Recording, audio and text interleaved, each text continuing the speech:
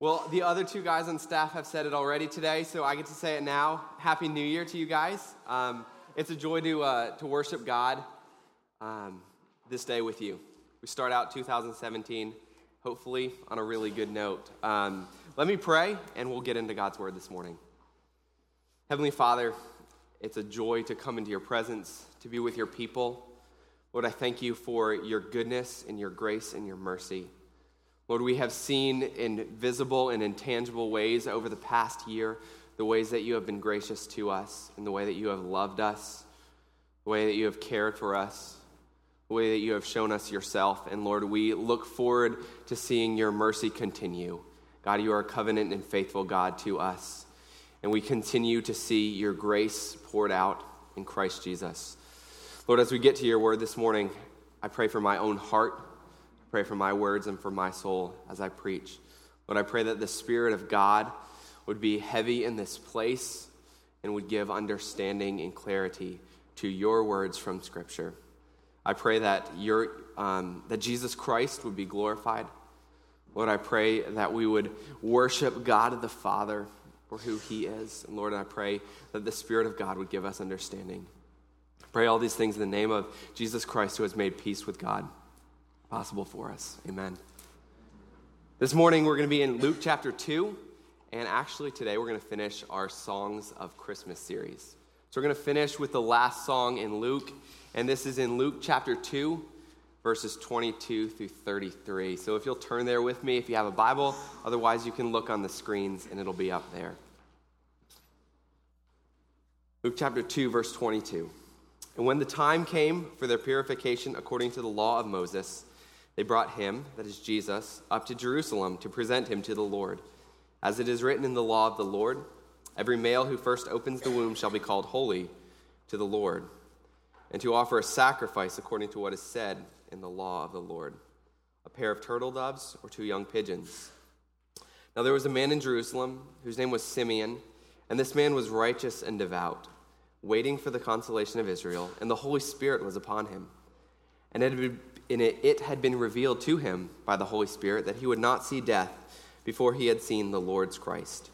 And he came in the Spirit into the temple, and when the parents brought the child Jesus to do for him according to the custom of the law, he took him up in his arms and blessed God and said, Lord, now you are letting your servant depart in peace according to your word, for my eyes have seen your salvation, that you have prepared in the presence of all peoples a light for revelation to the Gentiles and for glory to your people Israel.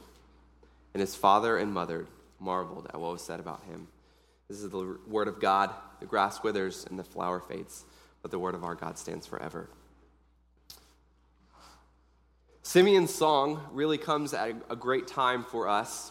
And this text comes for us at a great time. After Christmas, the hubbub of Christmas has ceased. And for the time of Scripture, it comes at a very similar time. 8 days after the baby Jesus was born, he would have been brought to the temple for circumcision. And 40 days later, he would have been brought to the temple for Mary and for Jesus' purification after birth. So we really come to a post-Christmas time, which many of us probably are feeling very much the post-Christmas time in our own lives, where the disaster of Christmas has ceased around us, and now it's just a matter of clearing out last year's items to make room for this year's items, or to make that yet another trip to the dump, or whatever the case might be. Or finally, maybe family has gotten out of your house, and you're like, maybe we can now get a little bit of rest so that we can be ready to start the new year on a good note. Maybe that's not the case yet, and you're still just hoping and praying that that's going to happen sometime. But realistically, the hubbub around Jerusalem, the hubbub around Bethlehem, has probably all but died down.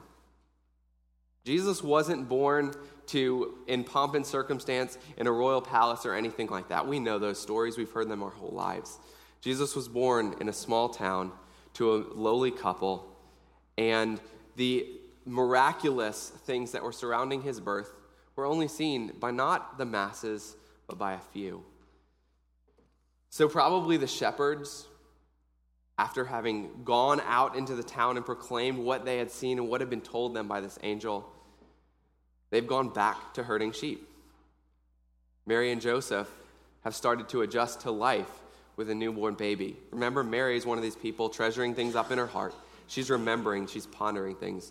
Verse 33 of our text says, "And Joseph and Mary marveled. They wondered at what had been told to them." They're thinking through deeply what is going on surrounding the birth of our son, who is our Savior, who is Christ the Lord. There's been other rumors that circulated around. Zechariah. He was mute for a while and then had a kid and then broke with tradition and called the kid the wrong name. But then, miracle of miracles, Zechariah can speak again. Elizabeth. She was old. She had a child. This is incredible. This is marvelous. God's glory, the angels have come and said, God's glory has come to dwell with you. Peace on earth and goodwill toward men, because God has sent his glory to dwell with you, and you've seen it in Jesus. We fast forward this morning to what I would like to think is the house of an old man. And he's one of my favorite characters in the Christmas story, and the old man is Simeon. And there's not much that is all known about Simeon. He only shows up this place in Scripture. This is the only gospel account that he shows up in. And he has 11 verses. Actually, he has like 13 or something like that. But he doesn't have much screen time at all in the play. He's a little bitty part. But this man has a lot to show us. He's a devout worshiper of the Savior. He's probably been a man who spent all of his life combing over the pages of the Old Testament and saying, what do these pages say about the coming Messiah? But in a miraculous turn, it says that the Holy Spirit has come on Simeon and that has revealed to him that he won't see death before he sees the anointed one of God, before he sees the fulfillment of the prophecy, before he sees what their nation, what their people, what he himself has been waiting for, and that's to see God's salvation come. And so, moved by the Spirit, the text says Simeon gets up and he goes in the Spirit into the temple, just as Mary and Joseph come in. And it says, and he sees the child, and he takes him in his arms, and he breaks into the song of worship and says, now you're letting your servant depart in peace, because my eyes have seen your salvation, that you have prepared in the sight of all nations. He says, what does this salvation do? Only in Luke's account does this beautiful passage occur, but I love it, and I want to take some time for us to dig into it this morning. There's one old guy, Simeon in Jerusalem, waiting for God's salvation. And I have 4 really simple points for your outlines this morning. If you want to get them up front, I'm going to give them to you. Otherwise, track with me, and you can get them throughout. First of all, we're going to look at the promises of God. We're going to look at the purpose of God. We're going to look at the people that God uses. Then finally, we're going to get to looking at the peace of God. So let's start with the purpose of God. What is God's purpose? What is God's purpose in all of history and all of Scripture? It's clearly obvious from this text that Simeon is a person that possesses a very tenacious faith. He trusts the Lord, he receives a promise, and he trusts that promise. And as he trusts that promise, he's unwavering in it. He's confident in the simplicity of the promise that God has made to him. You're going to see the Lord's Christ. You're going to see the one that's fitted and equipped to save. If you look at the whole storyline and the whole arc of Scripture, what do you see? You see creation. And we see right after creation, we see the fall. And in the fall, God makes even a promise in the fall where he says, in you, or he says, to the woman, he says, in your seed, there's going to be a seed that's raised up. And he's going to crush the head of the serpent. He's going to bring redemption. And so Eve, what happens in the story of Scripture? We get to Genesis chapter 5. Cain rises up. He kills Abel, right? And then what does God do? God provides a son, and Adam and Eve name that son Seth. And Eve says, God has given me a son. And even in that asking, even in that statement of naming her son Seth, she's looking forward to saying, is this the one that God has promised that's going to bring peace, that's going to bring redemption, that's going to bring consolation to our souls? She's looking for it.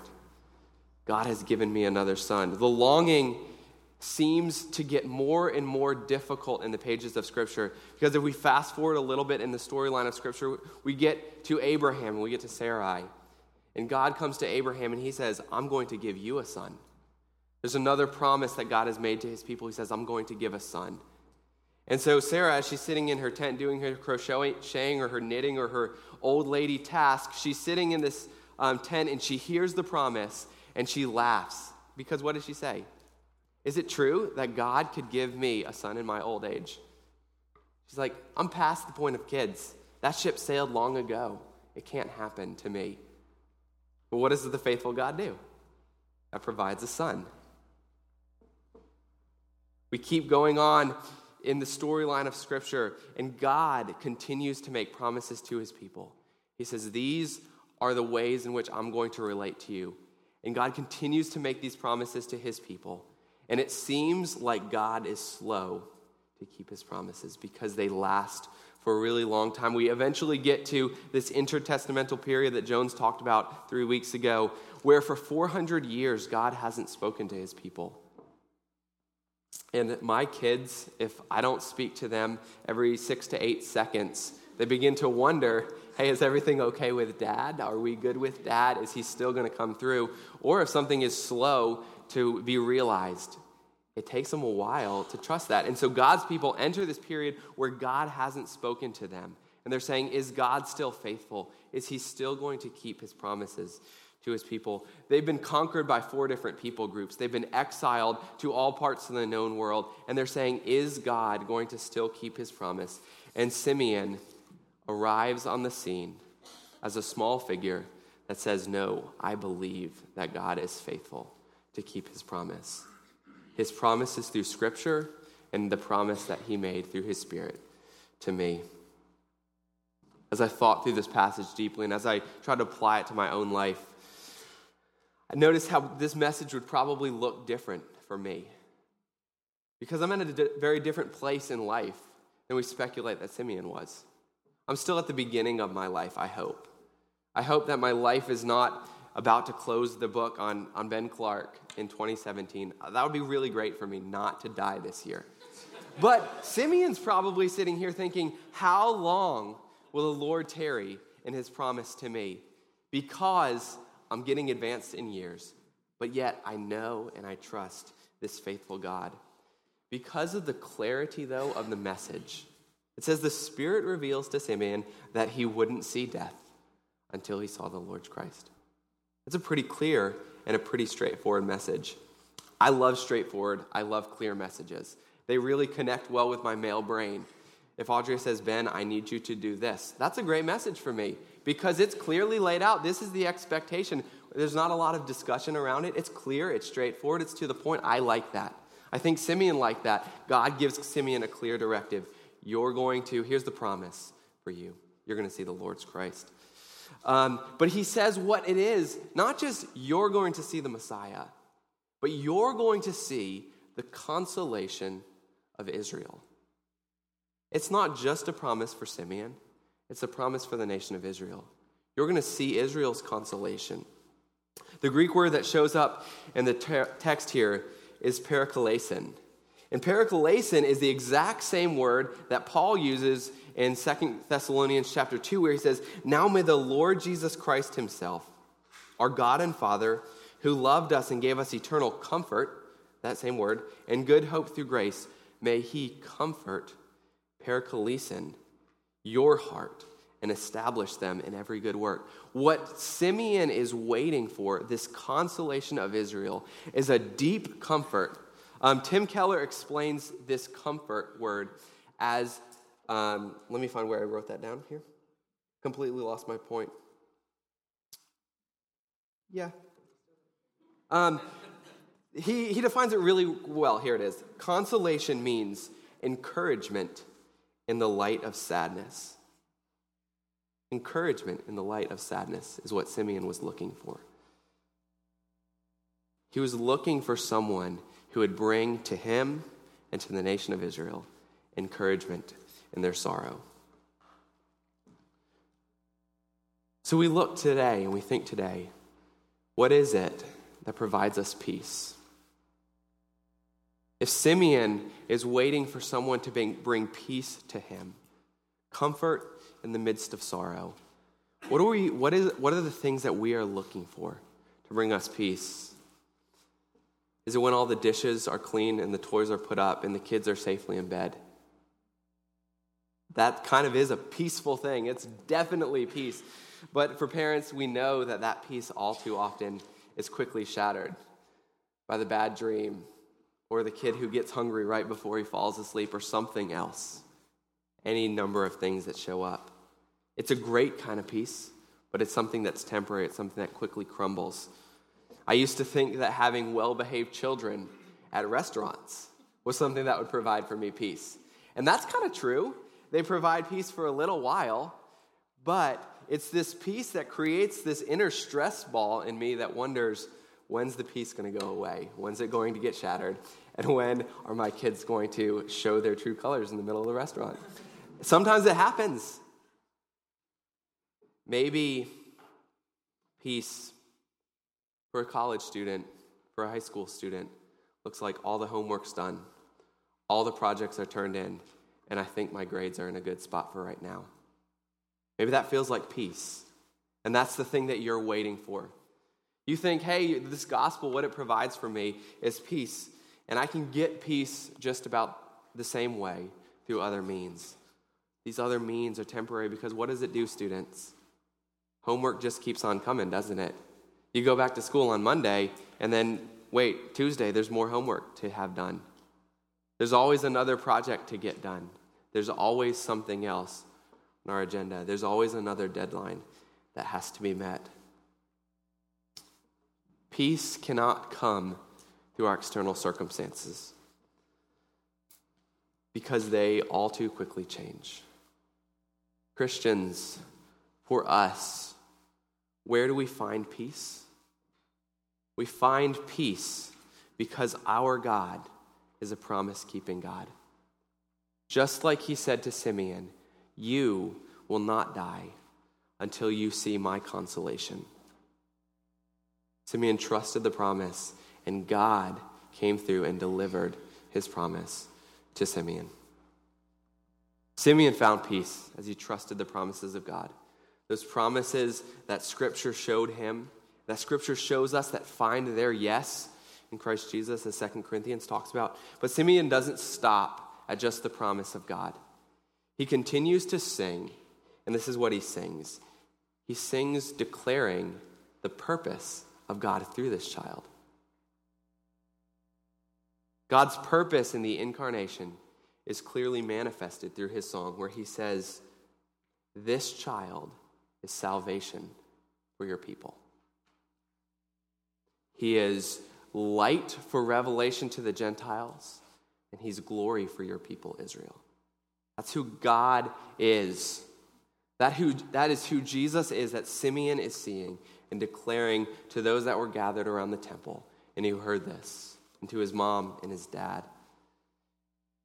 It's clear that the one being described is Jesus Christ, the one who would save, the Messiah, the long-awaited promised King, the one who came from God. He says, my eyes, my old man eyes, have looked at and have beheld your salvation. And it's beautiful. He says, my eyes have seen the one that God the Father sent to save, to fulfill all of the promises that the prophets through God made to our people. That's who this Jesus does. That's who this Jesus is. He's the one who's going to fulfill those promises. He writes this beautiful song and he says, this is our God. He is the one that brings salvation to his people. The purpose of Jesus Christ himself was a purpose of saving. The purpose that God had in sending Jesus was to accomplish salvation. In recognizing the Son of God, Simeon proclaimed to those around him and to all of history after who would read his words that this baby from God was the Messiah, the one suited to save, sent to bring peace on earth, to bring the consolation, to bring the comfort in the midst of sorrow to God's people, and for Simeon to bring him peace. because he says, now I can depart in peace because I have seen God's Savior right here. Simeon knew the promise of God. It was that he would see the Messiah.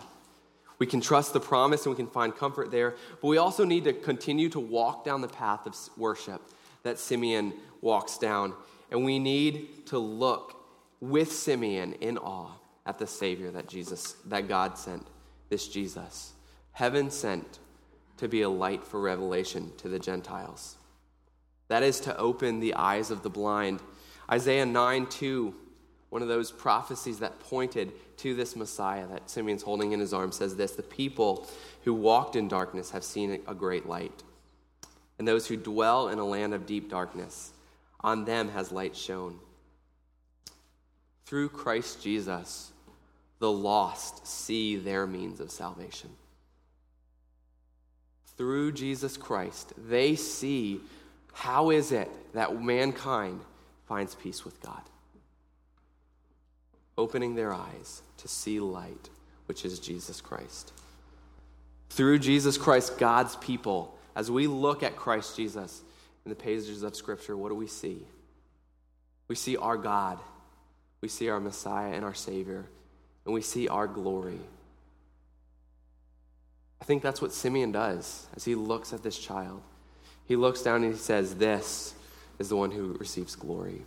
Not me, not an old man, not even a devout and a righteous man, but this Savior that I see in my arms is the one who gets my glory.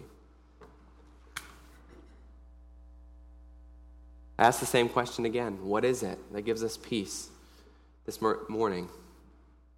Do we find our ultimate peace in a purpose-filled life? If we say, hey, I know where I'm going and I know the steps I'm going to take to get there, is that the thing that provides for us peace this morning? Do we find peace in the goals that we make? Those purposes that we have.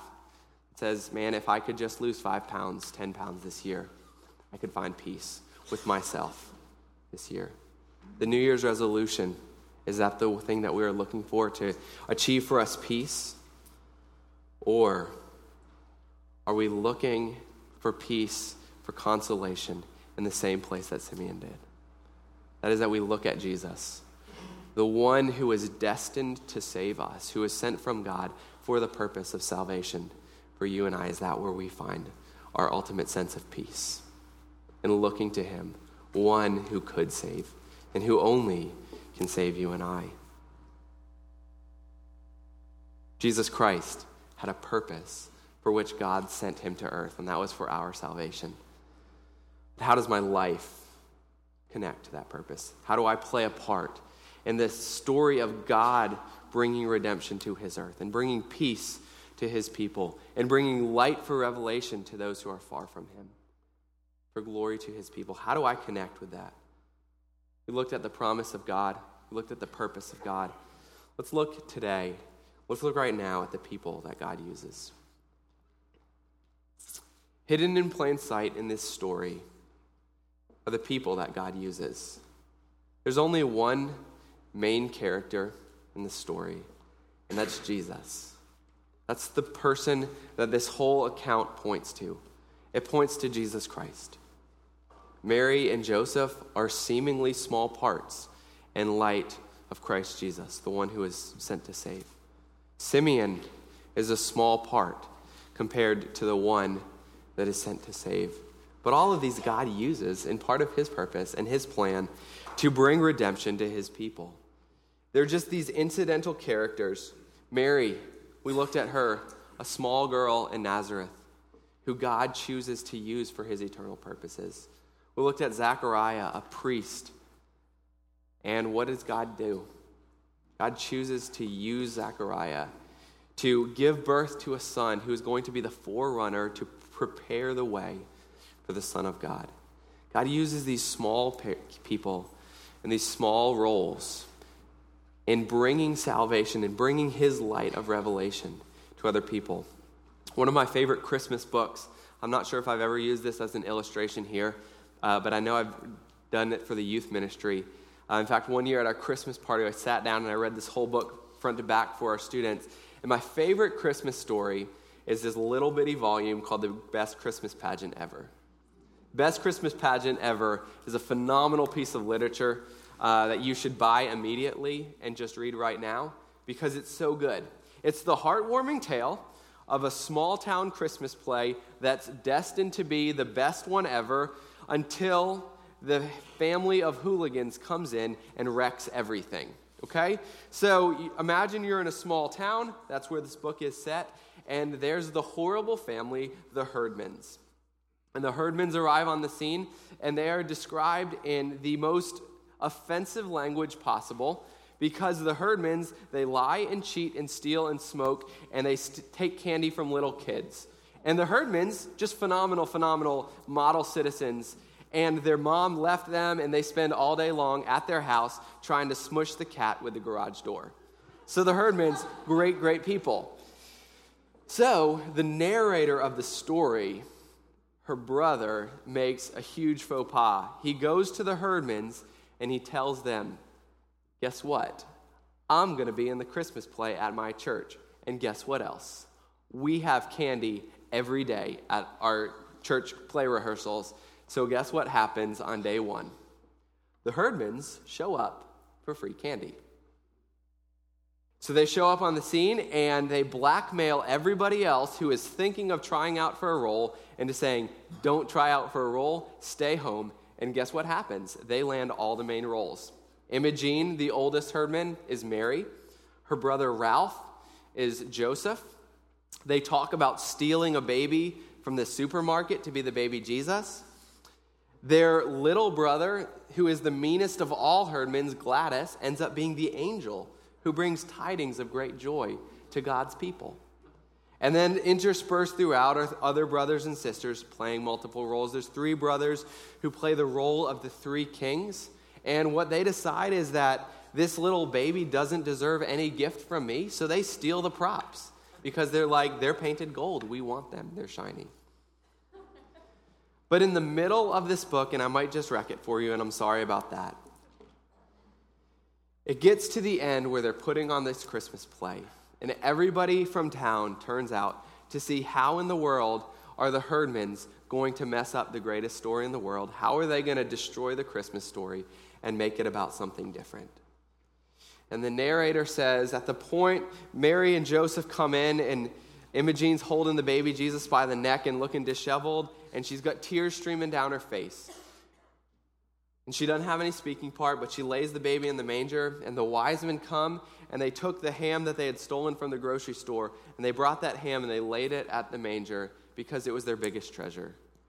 And it says that the girl who's narrating the story, she looks over at her mom who's directing the play, and her mom has tears streaming down her face because she said, in the midst of this story of Christmas, God used the most unremarkable and terrible characters ever to communicate what God was doing. God didn't just come to bring salvation to the great and the pulled together. God came to bring salvation to the humble and the lowly, the destitute and the broken, the sad, the poor, but also the rich and the pulled together and the intelligent. But he comes to make his salvation known through his Son, Jesus Christ. And somehow, in God's perfect plan, he chooses to use little people like you and like I. We're small and insignificant in the grand scheme of things, and oftentimes we see our own brokenness really clearly. I love the Best Christmas Pageant Ever because the brokenness of the Herdmans is really evident. But I confess that every time I get to the end where the little mean herdman stands up and points at the shepherds and screams at them, "Hey, unto you is born a Savior," I kind of lose it. Because I'm like, man, my delivery kind of stinks at times. I'm definitely not the model example in every moment of my life of what does it look like to demonstrate and to show God's salvation that's come through Jesus to those people that are around me. But yet God still chooses to use me. I think it's beautiful the way that God uses Simeon. an old man past his prime who's trusting the Lord that I'm not going to die until I've seen God's salvation. And then that man becomes one of the first men to ever herald, this is who this Jesus is. He's your salvation, Israel. He's light for you lost people. That's who Jesus is. You might be here this morning as an exhausted mom of preschool kids. That's the place that I see Audria. We're getting ready to move. She's pregnant with baby number 4. There's a whole lot going on in life, and you think, how is Jesus glorified through me? My kids just would rather fight over the Legos or complain about the snacks they're being provided. Life is subpar right now. Maybe that's where you're coming from this morning. Maybe you're a young man, young husband who has lots of hopes and dreams for the future, and you can't quite figure out, what does proclaiming God's salvation in my context look like? Because if I rock the boat too much, I might get passed over for a promotion at work. I may lose my job if I begin to get too crazy about proclaiming who God is, what he has done for me, and what his salvation looks like for those in my life. Maybe you're here, this is a place that's difficult for me to apply. Maybe you're here this morning as an older person who you've devoted your whole life to your family, you've devoted your entire life to your church, but it seems like there's places where you've gotten passed by, where all of a sudden you've outlived your usefulness. And I'll tell you this, I confess this, it's easy for me as the youth guy to look past the older folks in this church, because a lot of times you don't have the staying power that it takes for a week in the mountains with 6th graders. You don't want to do an all-nighter. I mean, I'm only 30 and I don't want to do all-nighters anymore. I tell students that all the time, like, we're not going to do them. You hate them and I hate them. But maybe you're sitting here as an older person, you're like, man, how is God still using me to proclaim his salvation, to proclaim who he is and what he has done? And I want to tell you just a real short illustration. Several months ago, I did a series with the youth on the church and the importance of the church for students. I think students, oftentimes they lose the value of the church because they're like, I have the youth group, I have Sunday school, I have this, that, and the other, I have all these Bible studies I'm part of. Why is the church important for me? It's like, well, this is what God set up. This is God's body. And so I decided one night to do a panel discussion with them, and I got a number of older folks from the church. But I built my whole study around the fact that I wanted David Hildebrandt to be there. Because David has been at King's Chapel for as long as I can remember. And David is 74, is that right now? 74 now. He just retired, and his life is so full. So I had to plan this panel discussion like 3.5 weeks out. I'm like, hey, he's a retired guy. He probably can do it like tomorrow. And so I contacted him, and he's like, well, these are the things that I have on. Here's the first Wednesday that I can do it. And so David came, and I had a couple of other folks. And I said, all right, I would like for you to share your wisdom on the church. What does the church mean to you? And David made this statement, and he said to me, and he said to our students, he said, when I was a kid, I grew up next to the church. He's like, I was always around the church. He said, we played around the church. We were constantly, our lives revolved around that church. He said, but it was a place where I would just go and do churchy things. But he said, as I've gotten older, and I think I'm saying this right, he said, the church, God's people, have become the fenced pasture that surrounds my life and where I stay and where I live and where I love to be. And I was like, man, that kind of proclamation of who God is and what his salvation looks like and where it's proclaimed through this church, through other churches, that's something that only comes with age and maturity, with someone who has said, this is my Jesus, and I know him, and I walk with him, and I love him, and I love proclaiming what he's about. That's why David is the first face that most of you probably see when you get here on Sunday mornings, and why he's half the time the last person to leave, and why he volunteers everywhere that King's Chapel is connected with. It's because he says, I have found peace with God. And I get to share that, and I get to be devoted to God's work, even in my old age. How does knowing who God is give us peace? It gives us peace because we know that we get to be part of the work that God is doing through his kingdom. The last thing I want to talk about this morning is just looking at the central point. What is the peace of God? Simeon knew he had found peace with God because he had seen the Lord's salvation. He saw Jesus, and he worshiped the Savior who had come to redeem him and to bring redemption to all of God's people. God made his salvation known through Jesus Christ. Even in his devotion, Simeon knew, I'm not going to find salvation through my devotion. I'm not going to find it through temple worship. I'm not going to find it through knowing the Old Testament better. I'm not going to find it through any other means except through the means that God has provided, through a Savior that God himself has promised and I trust will send.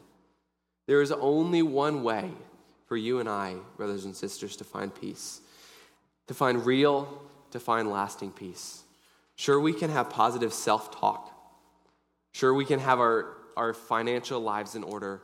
We can have our homes in some semblance of order. But there's only one way that you and I can find lasting peace, and that's not through academia, and it's not through study, and it's not through any other means except through Jesus Christ. Simeon completely got it right as he looked at the child Jesus and worshiped him, and he says, this is the consolation of Israel.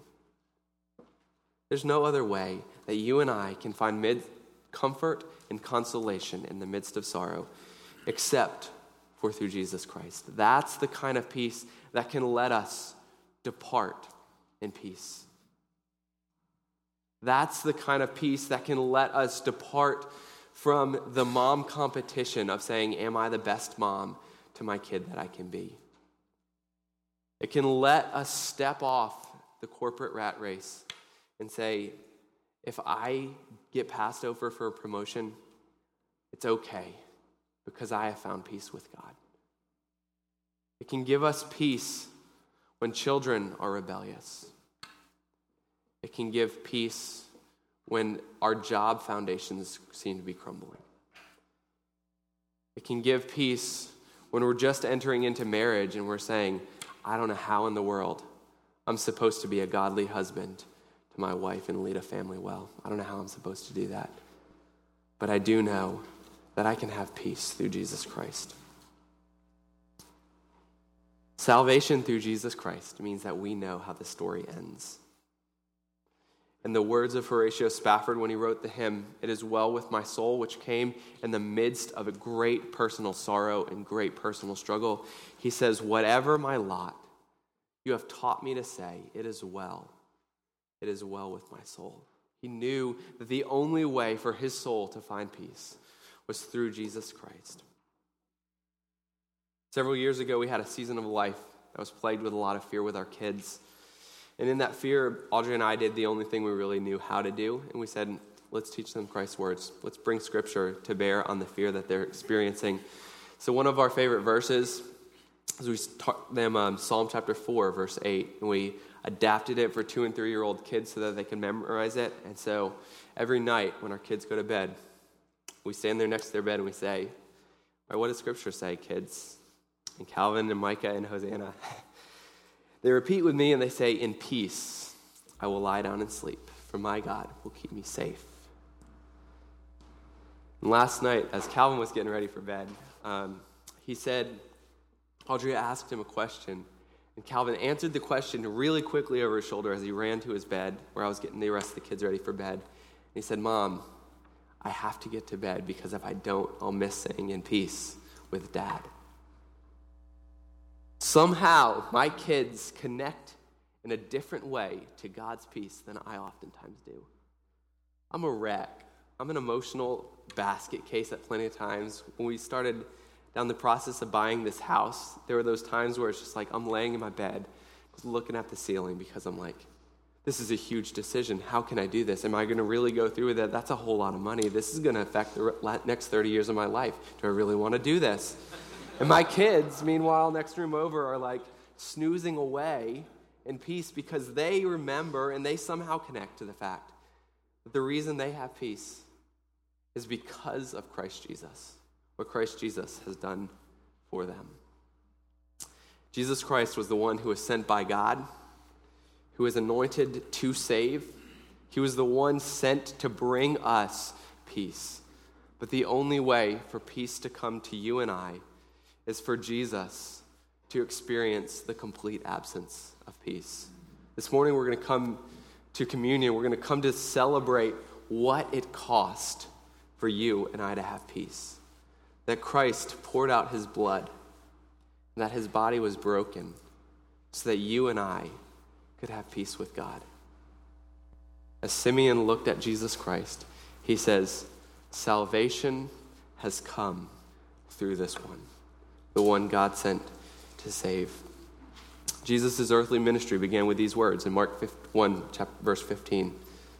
The time is fulfilled. The kingdom is at hand. Repent and believe the gospel. In repentance and belief, you and I find peace with God. And so that's what we come to celebrate this morning through the table. We come to celebrate the fact that you and I, through Jesus, find peace with God.